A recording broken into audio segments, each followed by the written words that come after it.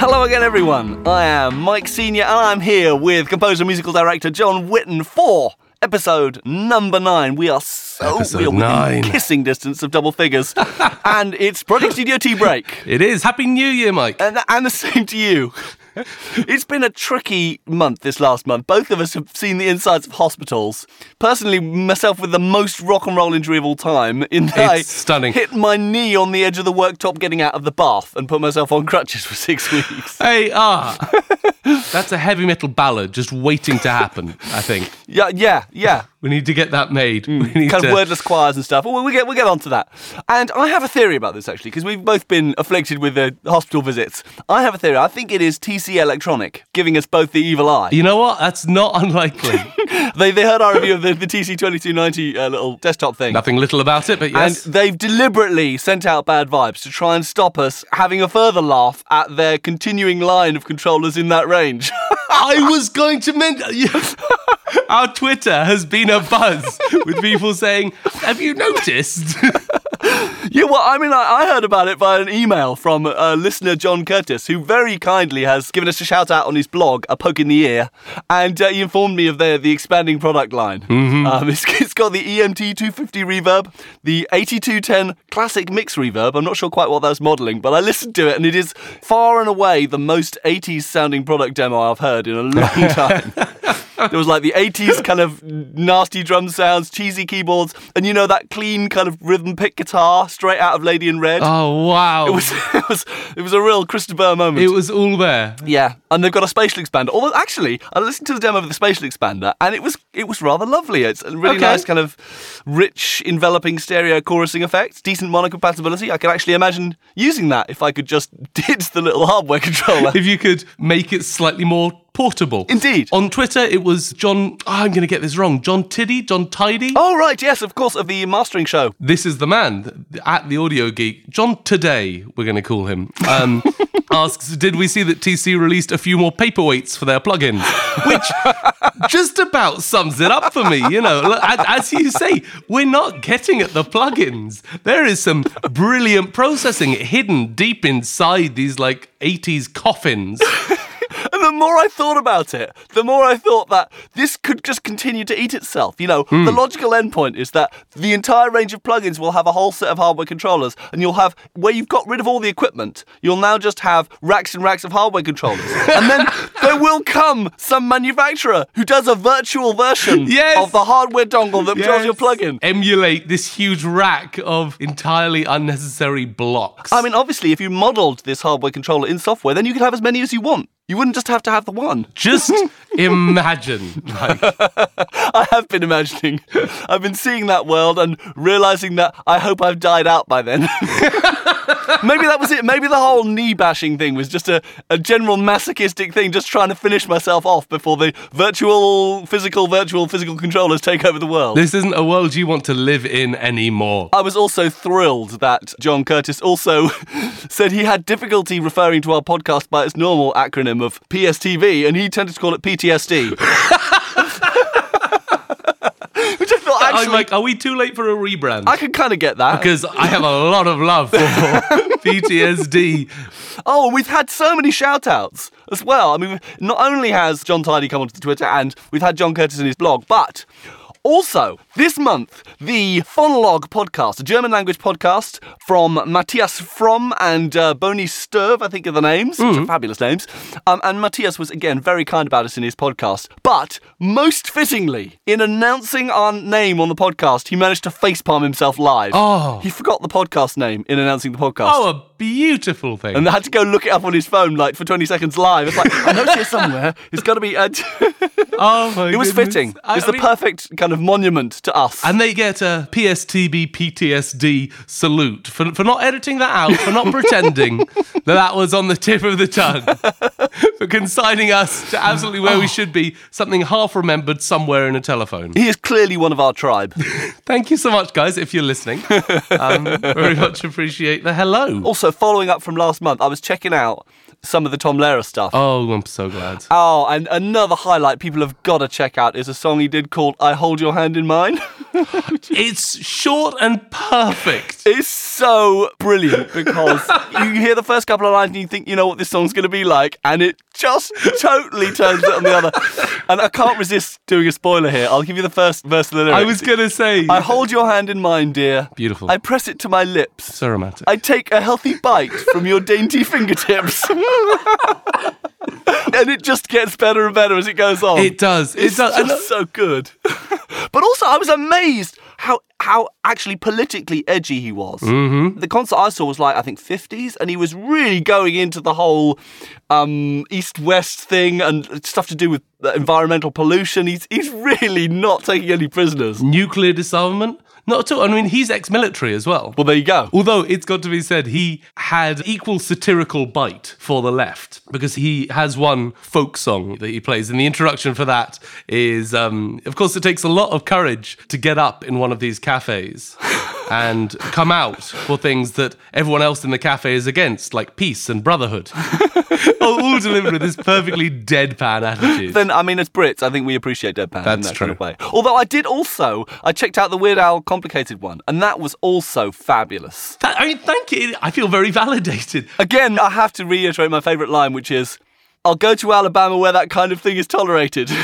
So good. Brilliant. So good. Just so it's worked to death and beyond. It's the Stuart Lee approach to comedy, where you do it while it's funny, then you do it until it gets boring, and then you push through to kind of funny again. But the one I forgot to mention that I should have been right on the tip of my tongue was Ylvis. Ylvis. There are a couple of Ylvis videos that everyone has to see, which is, one is Someone Like Me, which is where he does this kind of mashup between musical theatre, kind of cliche, and dubstep.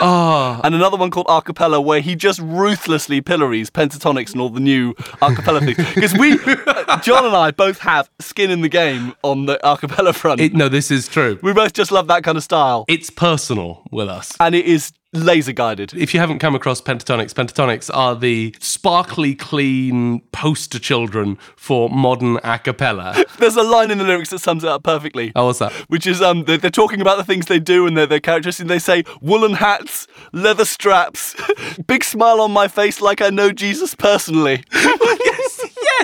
And yes, that's exactly the face. And it tells you everything you need to know about them. And as we were saying before we started recording in our kind of top secret chats where we discuss all the secret goings on.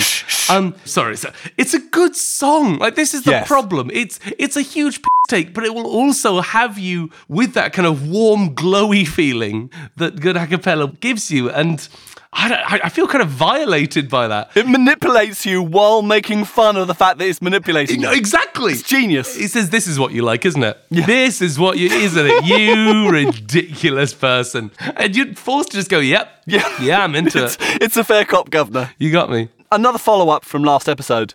It just suddenly occurred to me, we've been talking about how virtual instruments, they're always given these kind of dramatic names to try and make them sound exciting. Of course. What if you actually tried to give an instrument the most boring name you could? What would be the most boring instrument's names? I mean, I had some ideas straight away, things like Suburban Sounds or Satisfactory Strings. Satisfactory Strings. I would have a good look at that library. Okay, so I'm thinking, mine are going more onomatopoeic. You could have something like Plonker. Would you?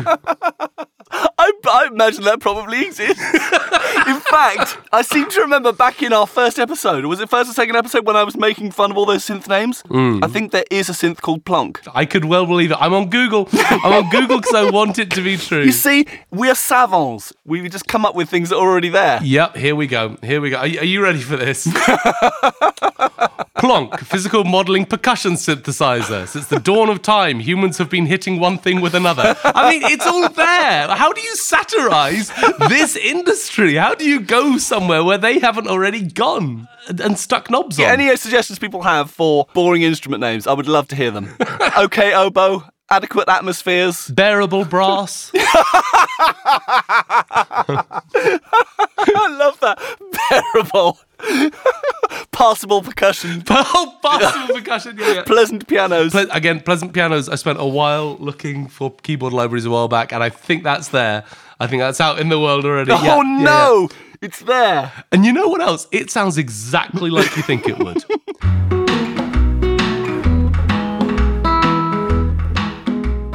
And it is time for your monthly news. So I'm going to start again. It's too exciting. It is. It is. I just couldn't think of a noun. Pull yourself together, man. This is the news we're talking about. I was going to say there's people out there desperate for this news source, bite, treat. Welcome to the Project Studio newsroom.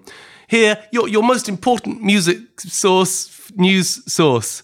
Sounded prophetic. That's better, right? Yeah. Guys, this is our third take. I'm not sure I'm going to do better than that. Right.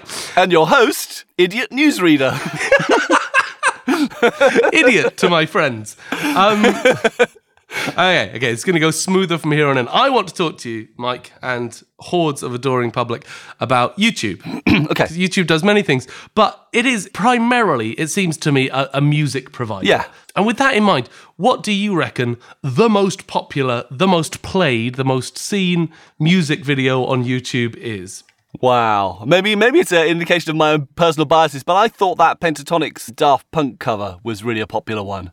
It was jolly popular. It was in the list, is it? It's in the list. It's not top 20. Oh, blimey. Wow, there are 20 more than that.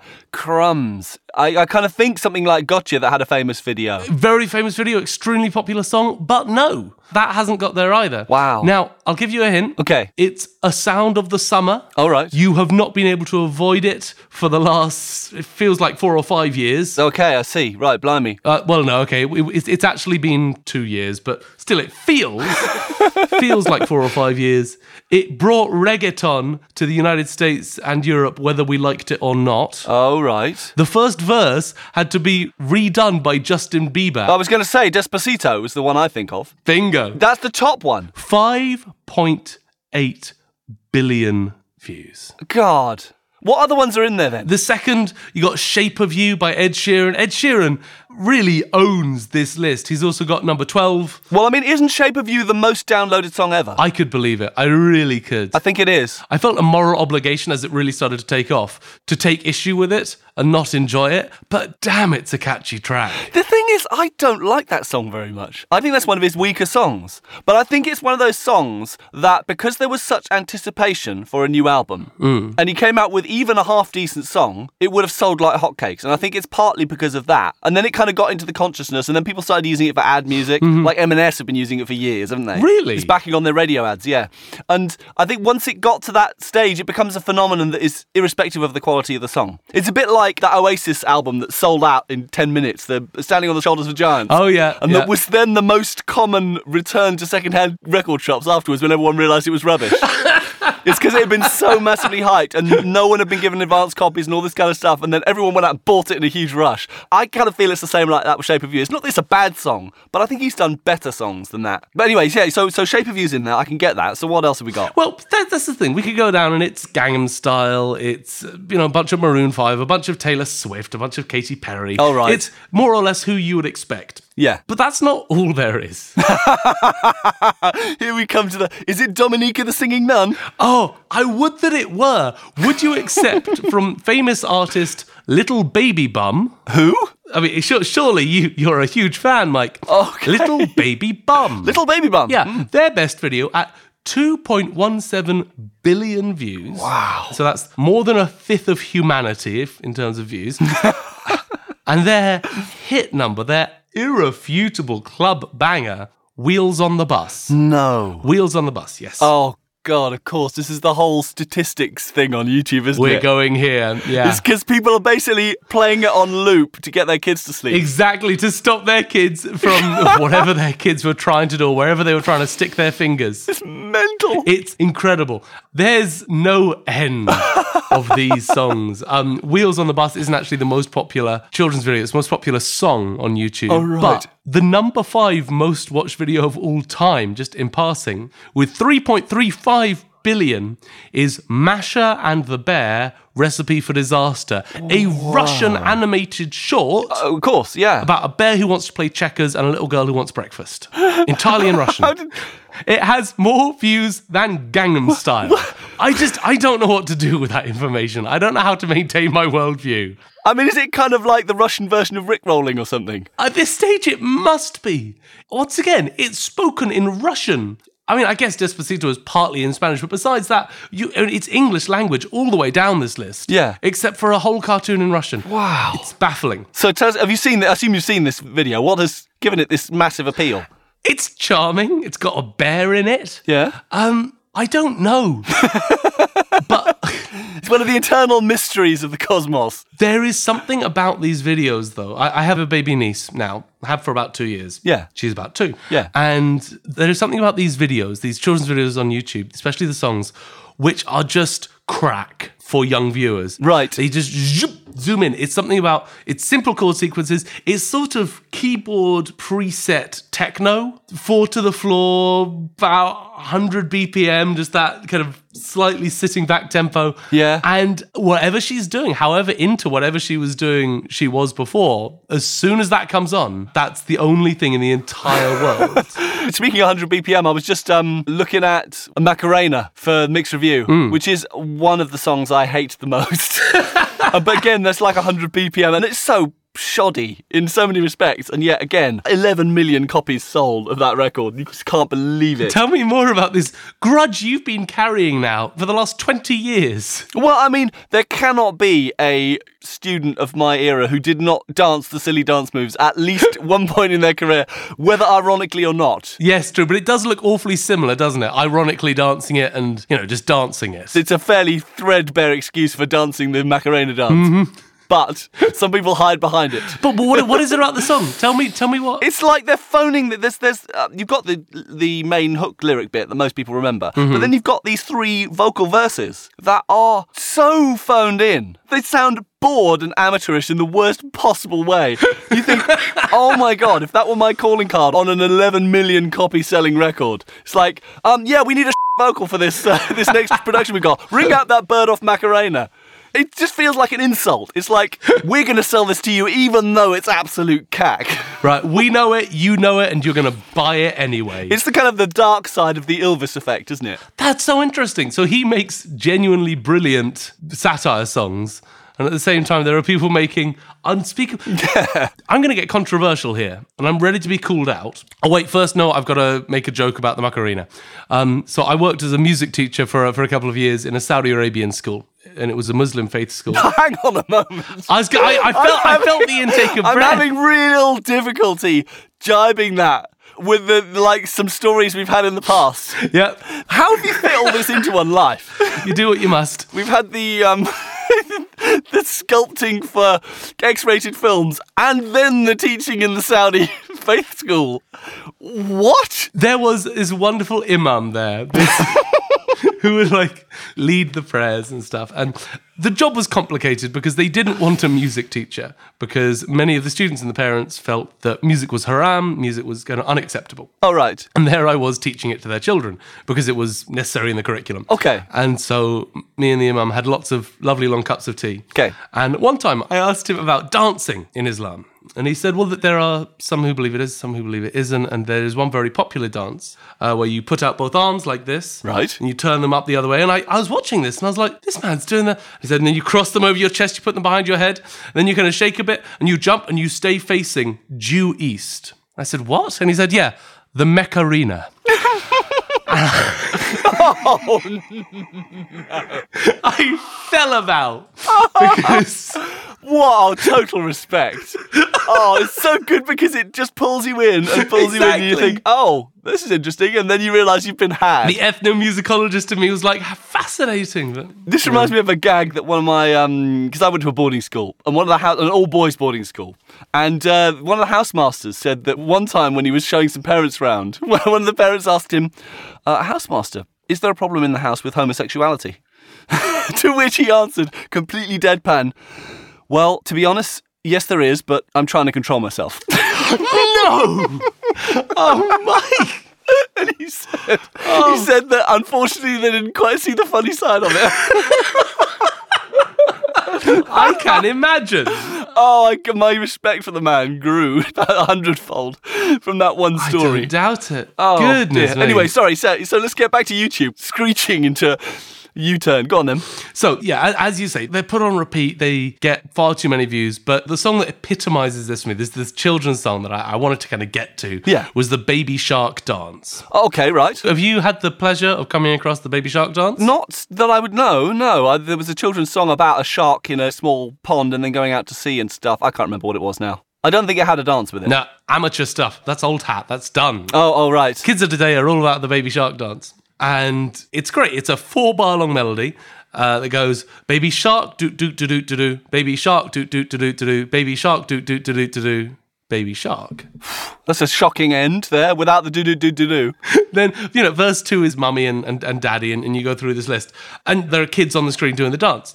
And this got very popular. Wow. And the Pinkfong Kids Songs and Stories, the geniuses responsible for this, looked at this and they thought to themselves, okay, this is popular. Can we create something else like this? Right. And some genius in the room said, no, we can just create this. So then they did Baby Monkey.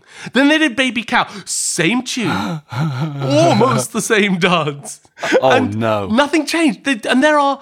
Oh, my God. I don't know how many of these songs now with the same tune. And has there been a diminishing returns effect? Or have they all been scoring these huge... None of the others are quite at 2.06 billion, but... Billion? But they are very popular. We're talking hundreds of thousands, if not millions of views. It's horrifying. It's channeling the spirit of the Ink Spots is what it's doing. How do you mean? Well, have you heard the Ink Spots? No. Oh, it's a band of black American guys from... this would have been like the 20s and 30s. And they basically had one hit song. One of their songs is one of the best-selling songs of all time. Oh, yeah. If I Didn't Care, it's called. And it's basically every song, pretty much, that was a hit after that was almost a carbon copy of it. Oh, interesting. Literally the same introduction. It was like dung dung dung dung dung dung, and then there'd always be a bit where he was singing the tune and the others were singing ooh, kind of harmonies in the background, and there's a middle section where there's the big guy who kind of says things like "Honey child," and absolutely, "I'd cross the deepest river," and all that kind of stuff in the middle. Oh. And then at the end they come back and do the harmonies again, and then it finishes. Oh. And it's uncanny how similar all their songs are. And they had a huge career just doing the same song again and again and again. Just doing those. It's hard to believe, actually. You just feel that you couldn't possibly get away with it now. No, well, you would hope not. But they're brilliant. I love them. I'm going to have a listen. It does sound very familiar, that sort of template of a song. I'm sure I have heard, if not that exact one, then pretty much. So this is it for a new era. This is a new age version of the Ink Spots formula. Yeah, there we go. They found something that works and they have sunk their teeth in and they are not going anywhere. So, okay, here we go. Monkey Banana Dance, which is one of the offshoots, 1 year ago, 247 million views. So I undersold them with the hundreds of thousands talk there. So these tunes are amazing. That's more views than I will ever have for anything I ever do. Yeah, no, cumulatively. Is for a Monkey Banana song. It's humbling, horrifying, I'm not even sure what, but this is the new market. This is one of the things that I find actually most joy in the internet, is that there's so much stuff there that is just absolutely absurd. And the internet has made us realise how much we as humans bond over things that are utterly absurd. The things that actually make us laugh and that get us together in community are things like the Shark Do-Do-Do song, or whatever it is. The one my kids were showing me the other day was the Apple Pineapple Pen song. Pen Pineapple, Apple That's Pen. the one. Incredible Again, piece of art. It's so totally absurd that you can't help sending it to other people and bonding over it. It's the currency of communication now, isn't it? It's true. If you or any of our listeners have an afternoon that they feel like losing, there is a subreddit Fabulous. called Deep Into YouTube. Reddit.com/r/deep into YouTube. Have you come across this one, Mike? I haven't, no, but I could just guess what it is. It's amazing. It's like, that's what I've got to be kept away from if my freelance career is to survive. It's bad enough without someone to direct me to all the juiciest rabbit holes. If you can have a juicy rabbit hole. Let's not overthink that one. Let's run away from that as fast as we can. One that has immediately caught my eye here is a man covering the Super Mario theme by himself, Yeah. using only a trumpet in one hand and a handgun. in the other. God bless America. Where that was presumably shot, because honestly, where else? Oh, and this, I remember falling for this one forever. Another musical one. Girl plays double bass wearing only underwear. Well, you have always been a fan of sensitive double bass playing, I know, so I can see what drew you to it. Indeed. Well, no, surely this is my MO. Her vibrato was peerless. Yes, they do have G-strings. Yes, okay, they do. Good. We can make a joke about that at some point. I had to quickly remember what the tuning was. And it starts with a close crop of this beautiful young woman playing some beautiful double bass. Slowly zooms out to reveal her fully dressed and the double bass wearing underwear. Fabulous.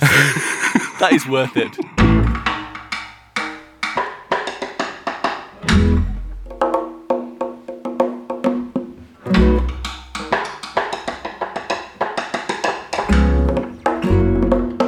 It's another box fresh facepalm this month. It's hot off the presses. It's one that's only just recently happened. Fresh off the vine. I'm an inexhaustible supply of facepalms. But to get the perspective of this, I've got to give a bit of background.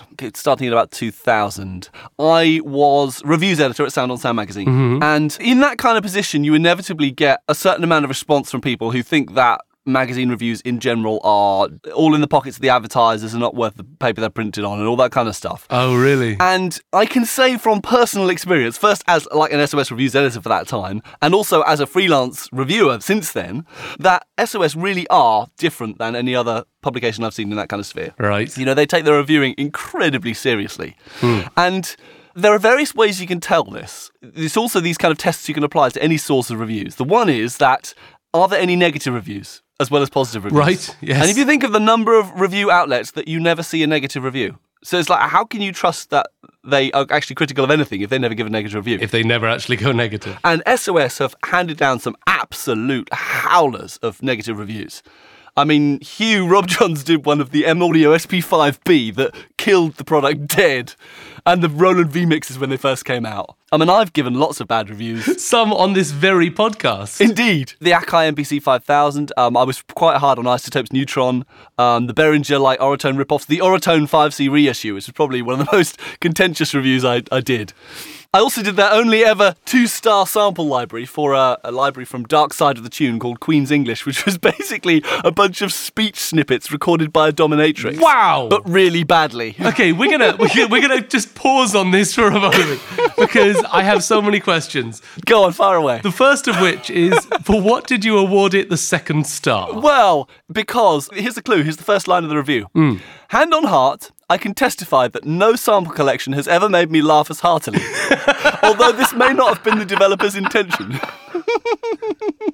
So basically that 2nd star was for humour value. Right. Because it was just so funny to hear all this stuff. I mean, first of all, the woman sounded so bored. She could have been saying, mind the gap. Okay. And it was just really technically very poorly recorded as well. There was like noise and bad edits and all sorts of stuff. And it was really poorly organised. And it just had everything wrong with it. And was it set up so that you could, pitch shift these various snippets? Or were these literally to be used as... It was literally just a bunch of WAV files. There was no user interface, no nothing. There was no instruments or anything involved with it. It was, I think, only about half a CD full of them as well. It was everything was wrong about it. Such a poorly conceived library. Anyway, so that's the first acid test. Do you get negative reviews? The second thing is, are the reviews related to the advertising? Because you could say, well, someone will give bad review to someone who doesn't advertise and a good review to someone who does. Right, yeah. But SOS, I mean, like the M-Audio SP5 review is a great example because that was absolutely kicked to death by Hugh Robjohns. And one of the mag's biggest advertisers pulled a bunch of ads as a result. Really? And even so, SOS kind of stuck with it. It didn't print an apology or anything like that, they just stuck with it. Oh. And actually, this is the reason why manufacturers still advertise with SOS. Is because when they do get a good review, people actually buy stuff because they get the review. People believe it. But then, of course, they complain when they get the bad review because then people really don't buy their stuff if they get the bad review. And also, I mean, I've given reviews to people who don't advertise, really glowing reviews to people who've never advertised, like Smith Research or 9volt Audio people that I just think do cracking products that people need to know about. And the third thing is, do the reviewers ever get leaned on by the publishers to change their reviews? Right. And I can say from my own experience, I never did that with any reviewer. And as a freelance reviewer, they've never done that to me. Even when, like the Orotone 5C review, I basically came out and said, don't buy this, buy its main competitor. When I sent them the review, I said, look, this is a fairly harsh indictment of this product. I've done my very best to back it up, but please read this and check whether you think I need to tone it down. And they said, nope. and they ran it as it was. Then, after that review, I had the manufacturer kind of emailing the magazine. They were not happy about it. Right. But the thing that really nailed it down was that I'd actually let the manufacturer know all my criticisms before the review came out. This is something I do if there's a particularly contentious issue. I'll actually contact the manufacturer and say, look, I found these problems or I have these concerns about the product. Do you have any comeback on that? And they'd replied, but they'd not had any comeback on it. That puts them in a position where they are able to send you an email being like, yep, we've noticed this too. Yep. We're planning to roll out these changes. Exactly. And this kind of callback and stuff. Okay. And that's actually one of the trickiest and most time-consuming things about doing reviews is if you have criticisms, making sure they're really backed up and then running them by the manufacturer to make sure you're not being unfair to them or you've not missed something. It's like... Anyway, so this is the background, right? Now, in that ethos of reviewing, I recently reviewed a product for SOS. Right, this is just this last month. It's a product that has to remain unnamed. Oh, no! For reasons that will become apparent. And as is usually the case in most of my reviews, it was not 100% positive. There were negative points that I made. But as with quite a lot of reviews, a lot of products are quite good. I actually, overall, I recommended it as good value and that, basically, I thought people should buy it, particularly at the price it was selling for. Okay. Again, because I'd made negative comments, I thought, well, I'll send a copy to the manufacturer and get their response for it, give them a chance to respond. And they basically had an allergic reaction to it. Really? But on this occasion, they said, well, this reads like a hatchet job, like I'm canning the product.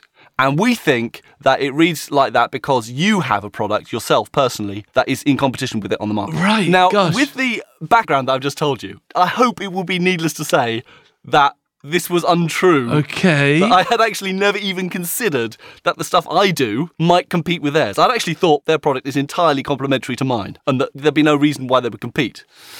And also because despite criticising it, I'd actually recommended people buying it. And I quite often recommend things that compete much more directly with the stuff I do to people. I'm just a bit daft like that. But this was hugely contentious for them. This was very difficult for them to swallow. The moment they said that, I thought, what a doofus I've been. That I've unintentionally put myself, and indeed the magazine, in a position that is untenable. Right. If there is even a sniff of this bias argument there, Interesting. I can't actually write this review. So no matter how even-handed I felt my review was in abstract terms, people aren't going to trust the reviews if there's that kind of whiff to it. So basically I had to contact the mag and say, look, sorry, I can't do this review. Oh, Mike, that's so frustrating. Also because with any review that is positive and negative and you're kind of sitting on the fence a little bit about what your opinion is, those are the most difficult reviews to write anyway, because you're having to really make sure you've got all the examples of why you don't like this thing absolutely nailed down.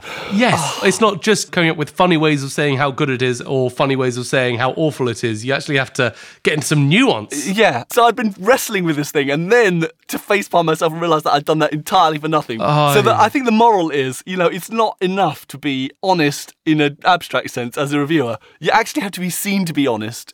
So, that's a lesson for me. I just need to kind of be a little bit more imaginative about what people might be thinking in that respect. That is such a shame. And this manufacturer, we're going to call the product the Fisher-Price Play Piano, because it's hard to speak in hypotheticals. So the makers, Fisher-Price, are rolling the dice here because presumably if it's a major release, Sound on Sound is going to publish a review. Yes. And they're going to give it to a different reviewer who may well be less charitable with the fact that the cow sound doesn't sound anything like a cow and the jingly bells can get annoying after a while. It is.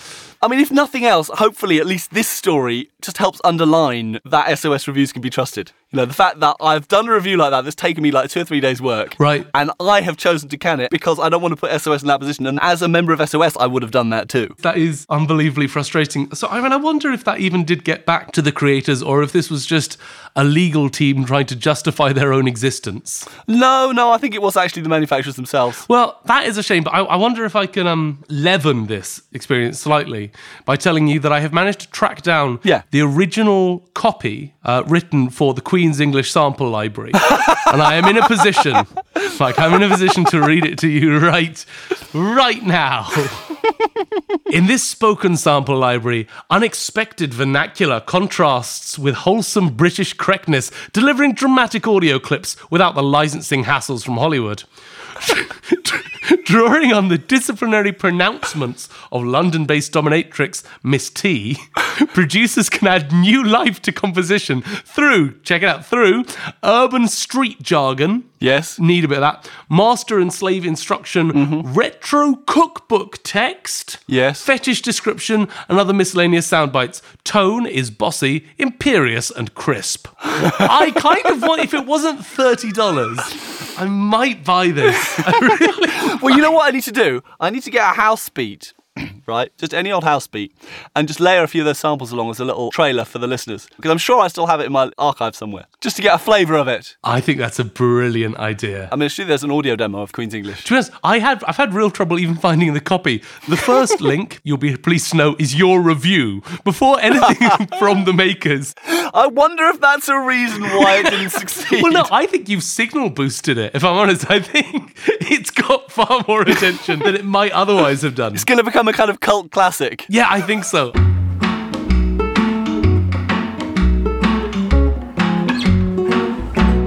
I have a question here, courtesy of our Facebook page, which, as you all know, is facebook.com/pstbbooks. This question comes to us from Mark. Take it away, Mark. Mark says, hi there. Hi, I'm now channeling Mark. Okay, hello, Mark. Now, it's a good question, but I'll be honest, the main reason that Mark has this platform is his first line, the first line of this question.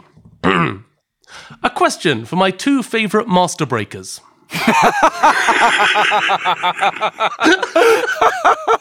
Isn't that brilliant? That is fabulous. Mark, you are on our level. So thank you for that.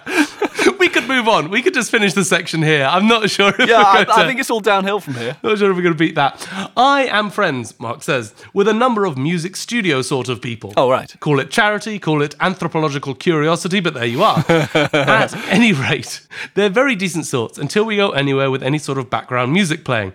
All at once, our conversation is derailed into discussions of the track's use of delimiting chain-compressed Hujamortsits and whether the mid-lows or the low-highs have more bumps or noise or crunch or presence. Yeah, that does sound like me. Right. Guilty as charged. Do you feel personally attacked by this question? In fact, I think that could possibly come from my daughters. Right. Listening to me in the car. They were just complaining about it the other day. So perhaps one of your daughters is in fact the eponymous Mark. Although it is a bit disturbing, though, if that was a title. And it's one of my daughters. I'm not sure I want to go there. You know what? It's not good. You're right. Can we edit that out? Not just out of the podcast, but out of reality. I think so. We've got that thing from Men in Black that I can just point into the Skype camera and we'll erase ourselves. Brave new world. Go on, sorry. I'm honoured to be part of this strange ritual, but often feel a little left out. What are some fail-proof terms and phrases I can drop in to feel part of the clan? Regards, Mark. Oh, wow. Wow. Have you got any to start us off? I'm still processing. My go-to in all situations is the catch-all phrase, and I may have even mentioned it on the podcast before, subtle processing. It's an oldie but a goodie. It's worked for me for the last 12 years. If someone is asking you to compare two things and you can't tell the difference, compliment their subtle processing. A good one is you can say, oh, well, they've just ripped off early Marvin Gaye, haven't they? Oh, yeah, I am a huge fan of that. Yes, because then it sounds like you know the really lost Marvin Gaye tracks. Of course, you can go, yeah, you know, Soul Kitchen, it's that one, the B-side. Just make it up, and it'll make you look like you're deep into the Gred Records. There's got to be a few artists who you can do that with, I'm sure. Aphex Twin. Yep. You can say, oh, Aphex Twin covered that. Yeah. This is an Aretha Franklin B-side, or just like go adjective noun and say that it's an old blues singer. You know, this is this is Wobbly Jefferson. Yeah, no, this is a Delta blues. God, why have they done all this stuff to it?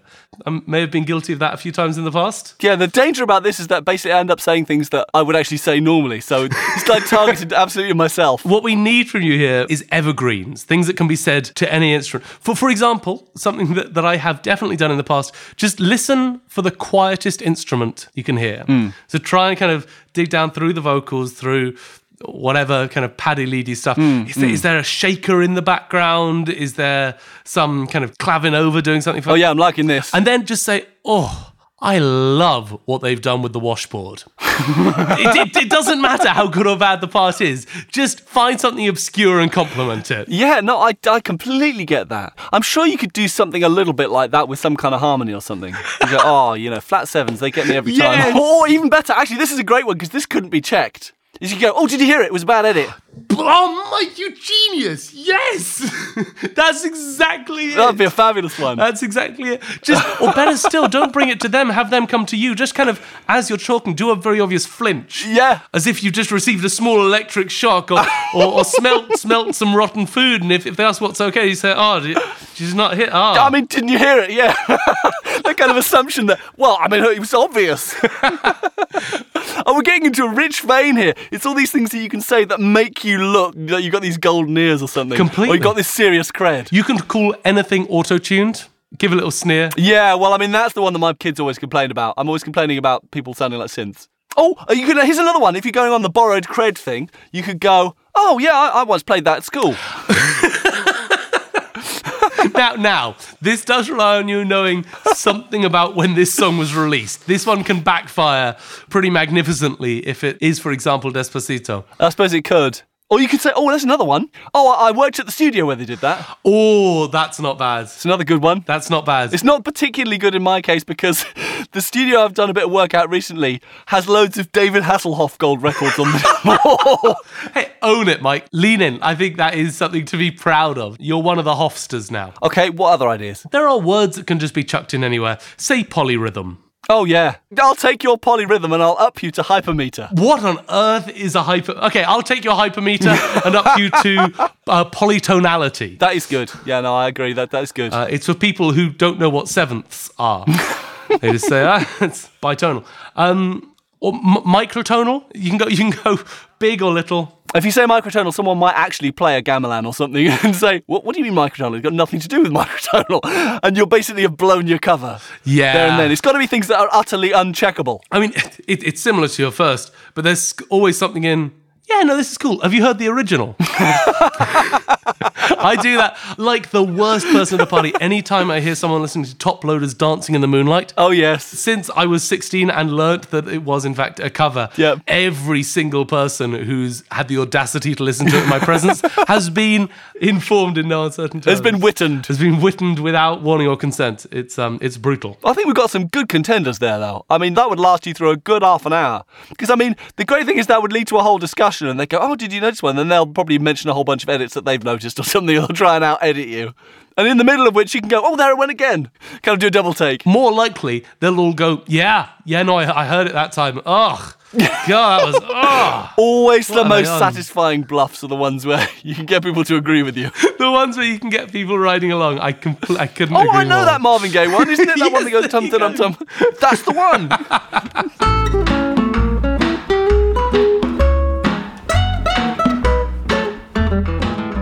And it's time to share our monthly jam. But what would jam be without a slice of toast? Yeah, strangely soothing, that particular toast. I'm sitting at my desk on a Monday morning, holding a sieve, scratching it with my fingernails at different places. What is life? You see, this is where podcast will always let down the listener by not being able to see the visuals. Well, look, I'll tell you this. It looks very respectable, professional, and my mother would be proud. I think she would. Well, I mean, she taught you to use that sieve. Precisely. This is an ancient family technique. So, yes, Mike, what's your jam? Now, I have seen an album cover from this artist. Yeah, well, I felt I needed to prepare you because it's a particularly powerful one this month. Following the tidal wave of derision that I had from mentioning Phantom of the Opera on episode number 7 or whatever it was. Much deserved. I figured it was time to double down and hit you with my absolute guiltiest listening pleasure. Oh. So my jam this month is an album by guitar virtuoso Yngwie Malmsteen called Fire and Ice. Oh. Just maybe paint a picture of this cover for the listeners. What do you see in this cover? Okay, the scene is set. Imagine a long, curly-haired glam rock guitarist. Now, he's lunging. This isn't your daddy's lunge, though. This is some yogic, tantric nonsense of a deep lunge, hand frozen in midair after an epic strum on a guitar, which seems to, through means not known to man, have created a jet of flame which spirals around his hands and out into the Icelandic wasteland that he's kind of in the center of. It's a wonder there aren't dragons. Give us some more details about his clothing. I think his clothing holds so many jewels. Oh, okay.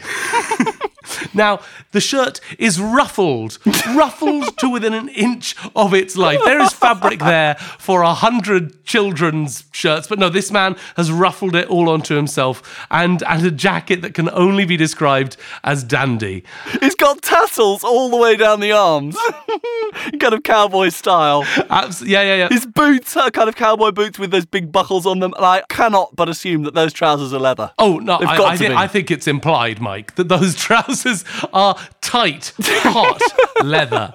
The hair is kind of bouffant and ratty at the same time. I have been looking forward to this day, Mike, because when we were first emailing back and forth talking about maybe making a podcast, Mike suggested the Jam of the Month segment and said it could be a chance to share some of our guiltier pleasures, such as... and sent me a video of this self-same person. And I can only assume that the last 9 months of our lives have just been him waiting to find a way to crowbar this in. Yeah, I've been poised. Well, I mean, if you look at him on this album cover, he's in a poised position. He's ready to lunge, isn't he? Crouching tiger, if ever I've seen He's ready one. to spring into the air. You also notice how the little flaming little squiggle is clearly meant to be an ampersand. Oh. He's meant to be in an icy wasteland with an ampersand, but it's so rubbishly done that you can't really tell to start with. It's really badly done. And why is it an ampersand? Oh, fire and ice, right? You're catching up now to the full... This art has levels, guys. But my favourite bit about this whole cover image is that it appears that his guitar is unplugged. I see no cables in shot. All right. To me, there's only one thing this is missing. You could not have more of an 80s hair metal cliche, really, if you tried, with the exception that it has no mythical creatures in it. I was saying dragon in In which case, I'll tell you what you should do. Go to Google, type in Yngwie Malmsteen trilogy, and tell me what you see. One moment, please, ladies and gentlemen. I'm just going to have my shot at... I spelt Ingy right first time. And for anyone who's seen how it's spelt, that's pretty damn impressive. Trilogy.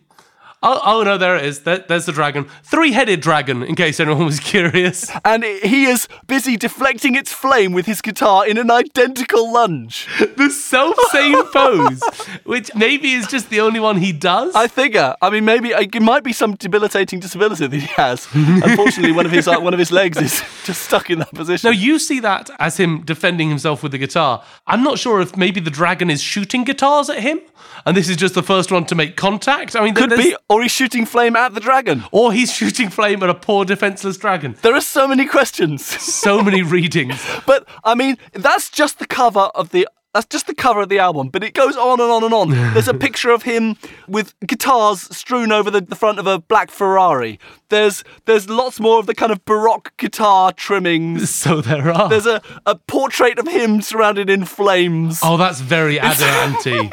Oh. And then I'll give you some of the song titles, right? You ready? I love that we've got this much pleasure from this album before talking about a single note that is played on it. Perpetual is the first one. Mm-hmm. You've got Leviathan. These are all deeply self-aware, as you can imagine.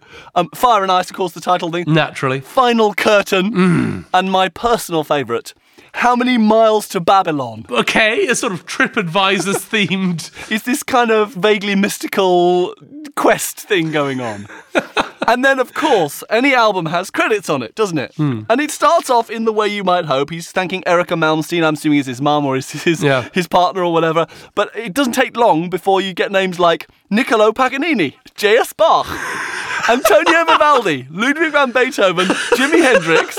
Then he starts riffing further. H.P. Lovecraft, Enzo Ferrari. Oh my goodness me. Unbelievably, in a kind of an irony-eating itself thing, Monty Python's Flying Circus. It's like, how can you do a record like this and appreciate Monty Python's Flying Circus? My brain exploded at that point. Oh, that's amazing. I'm glad those grifters are finally getting some recognition, that Bach can now chuck on his CV that he was thanked on the album Fire and Ice. And now, based on all of that, surely you can conjure up very quickly a perfect image of how this music sounds.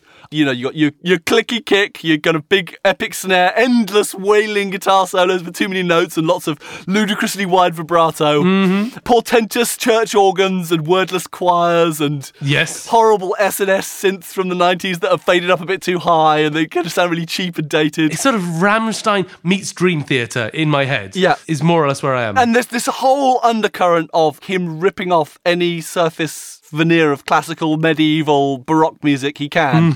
I mean, within 10 seconds of the album starting, you get cheesy kind of harpsichord riff coming in. Oh. And this song, How Many Miles to Babylon, is an absolute classic. You know, it starts with timpani, strings, flute, and some kind of fake lute pastiche with him whittling away on guitar over the lot.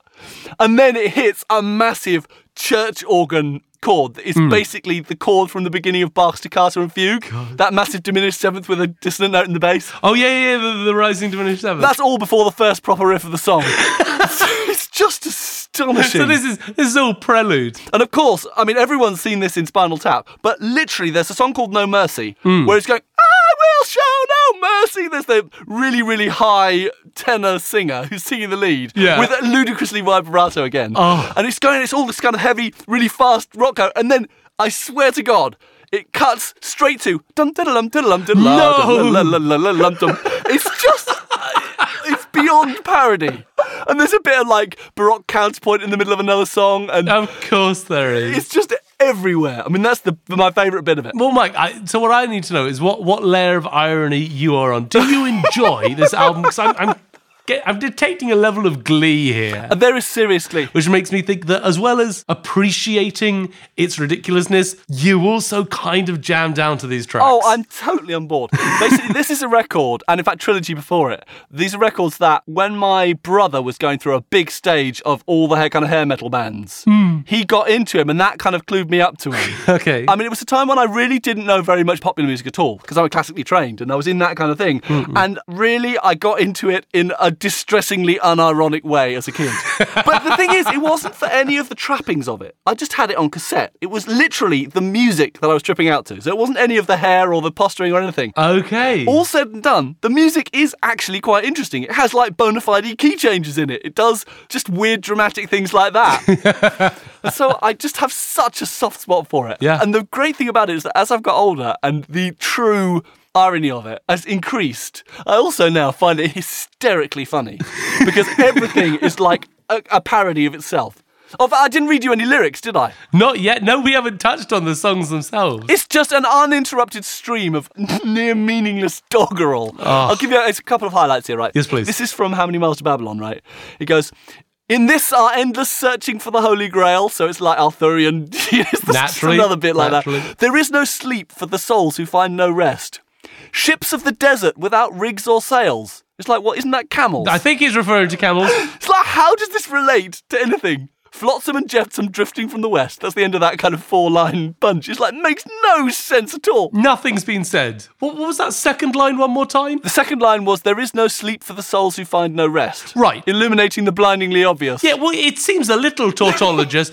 My favourite fact about the souls who find no rest is that they don't sleep. Like, that's not really... Crumbs, how did you deduce that? Sherlock, you've done it again. Oh, I've got an even better Sherlock moment for you coming up. Oh, this is actually my favourite set of lyrics in the thing, and it's all a build-up to the final line, right?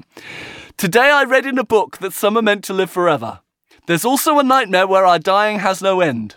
If I let my will surrender and my flesh be crucified, in his name my sins will be sublime. Forever is a long, long time. Oh, that's poetry, mate. That is absolute nonsense. It's like it is Spinal Tap. You see, this is what elevates it for me, just beyond it being funny in its own right in hindsight. Because the question is, when do you think this record was made? I was going to say, from these, I'm looking at 80s, mid to late, 87. This was released in 1992. Really? 6 months after Never mind. Oh wow. Okay, so I assume this was the centre of the storm, but no, this is And a full 8 years after Spinal Tap had pilloried exactly all those things. exactly what this How is. could you exist in the world for 8 years in hair metal and not have seen Spinal Tap? You can't believe, how the hell could you make a record like that? This is more The Darkness than Adam and the Ants, then. This is a very self-conscious discussion of the genre. But the thing is, I don't think he actually has insight. Oh, really? He takes himself seriously. That's what's so incredible. I mean, like, I was looking on the net for, like, live performances and stuff, and there's a recording in 2002 that he did in Japan with the New Japan Philharmonic, where he does his Concerto Suite for Electric Guitar and Orchestra, Of course he has one of which those. he composed in 1998. Has he got a haircut? Oh no, and he's doing it entirely straight, and he's playing it like an utter You think, oh my God, what a horrific person this guy is.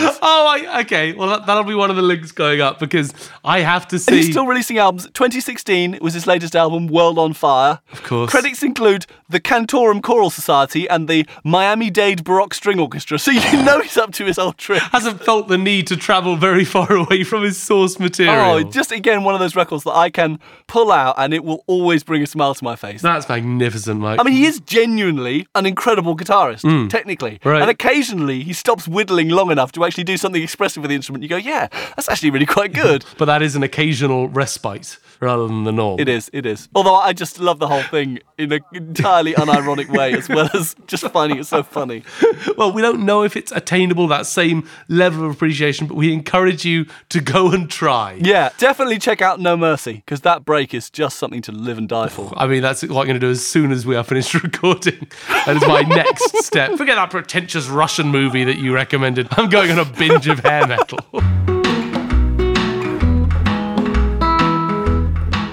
And John, you were telling me that we have an exciting new sponsor this month, a company called Frontier, I believe. The person-centered mic stand company. What they do is really quite incredible. They have a piece of head apparatus which allows you to mount a microphone much in the manner of a head torch.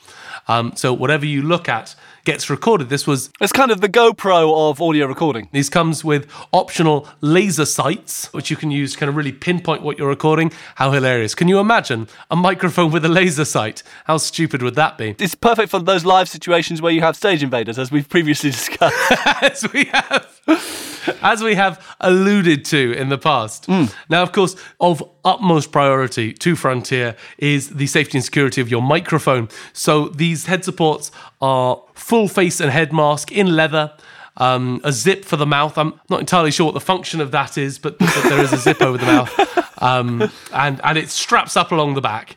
And a microphone on the top. Yeah. So, well, you were just trying out a review sample, weren't you? I was giving that a shot for recording some dulcimer. Does it ship with some talcum powder? It comes with quite a lot of talcum powder. More talcum powder than I am comfortable owning. Well, I suppose that shows that they have faith in the longevity of the product. Is this a product you're going to want to go on using year after year? You will want yours forever, but I have very sad news, which is to say that they're going to stop producing these. Oh, no. It seems that they have been, if anything, too successful, and anyone who could possibly want a Frontier now has one. This is a disaster. Are there any still left on the market? There is one mic, which they are auctioning off right now. And you can get access to that. Go to www.frontieronline.gov and use our special podcast code, an unusual promotional code, in as much as it actually begins with a space. I think that might be a security thing. The full promotional code you'll need to type in at checkout is space, the final frontier.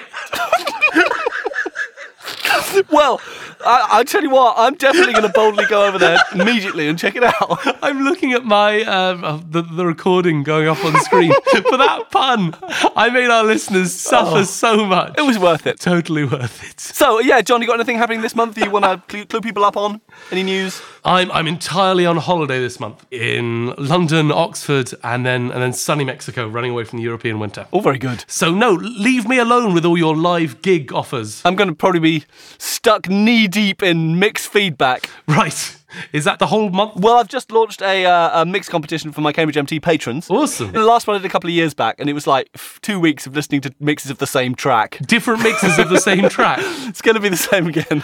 My goodness. I mean, in those ones, it must be the people who do something really wild that break up the day. Yeah, I suppose it is. Someone who's decided to just put reverse reverb on everything. I think it's one of the good things about it, but yeah. Anyway, so that's going on at the moment. So yeah, if you want to follow that, then check out the Cambridge MT site. And as ever, you can find us on Twitter at PSTBTweets and on Facebook at facebook.com/PSTBBooks. We look forward to seeing you there. Of course, if you want to email us anything, maybe some more suggestions of boring instrument names. Absolutely, get those in. We're on Tbreak at projectstudiotbreak.com, and I think that's it, isn't it? Happy New Year, and ta-ra, pet. What was our sign-off? Oh, I can't remember now. I mean, I should go, I will show no mercy. I think so. I think we fade out over your cover of that.